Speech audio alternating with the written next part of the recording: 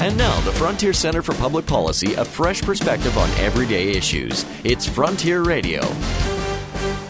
There is a renewed discussion in Alberta about building a high-speed rail link between Calgary and Edmonton. The idea has been around in one form or another for more than 30 years, but experience elsewhere in the world suggests a high-speed train on the Canadian prairies simply would not be economically viable. Right now, only 2 high-speed rail lines are profitable, the Tokyo-Osaka corridor in Japan and the Paris-Lyon bullet train in France.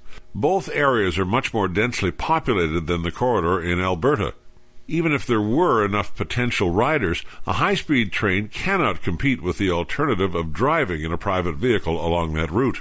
Most people would find it cheaper and more convenient to drive or carpool than pay for a train ticket, especially when you consider they would still need to rent a car or take a taxi to their final destination.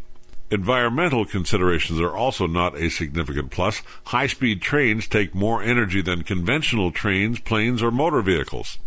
The Alberta government simply cannot afford such an unproven high-risk venture that taxpayers would inevitably end up subsidizing.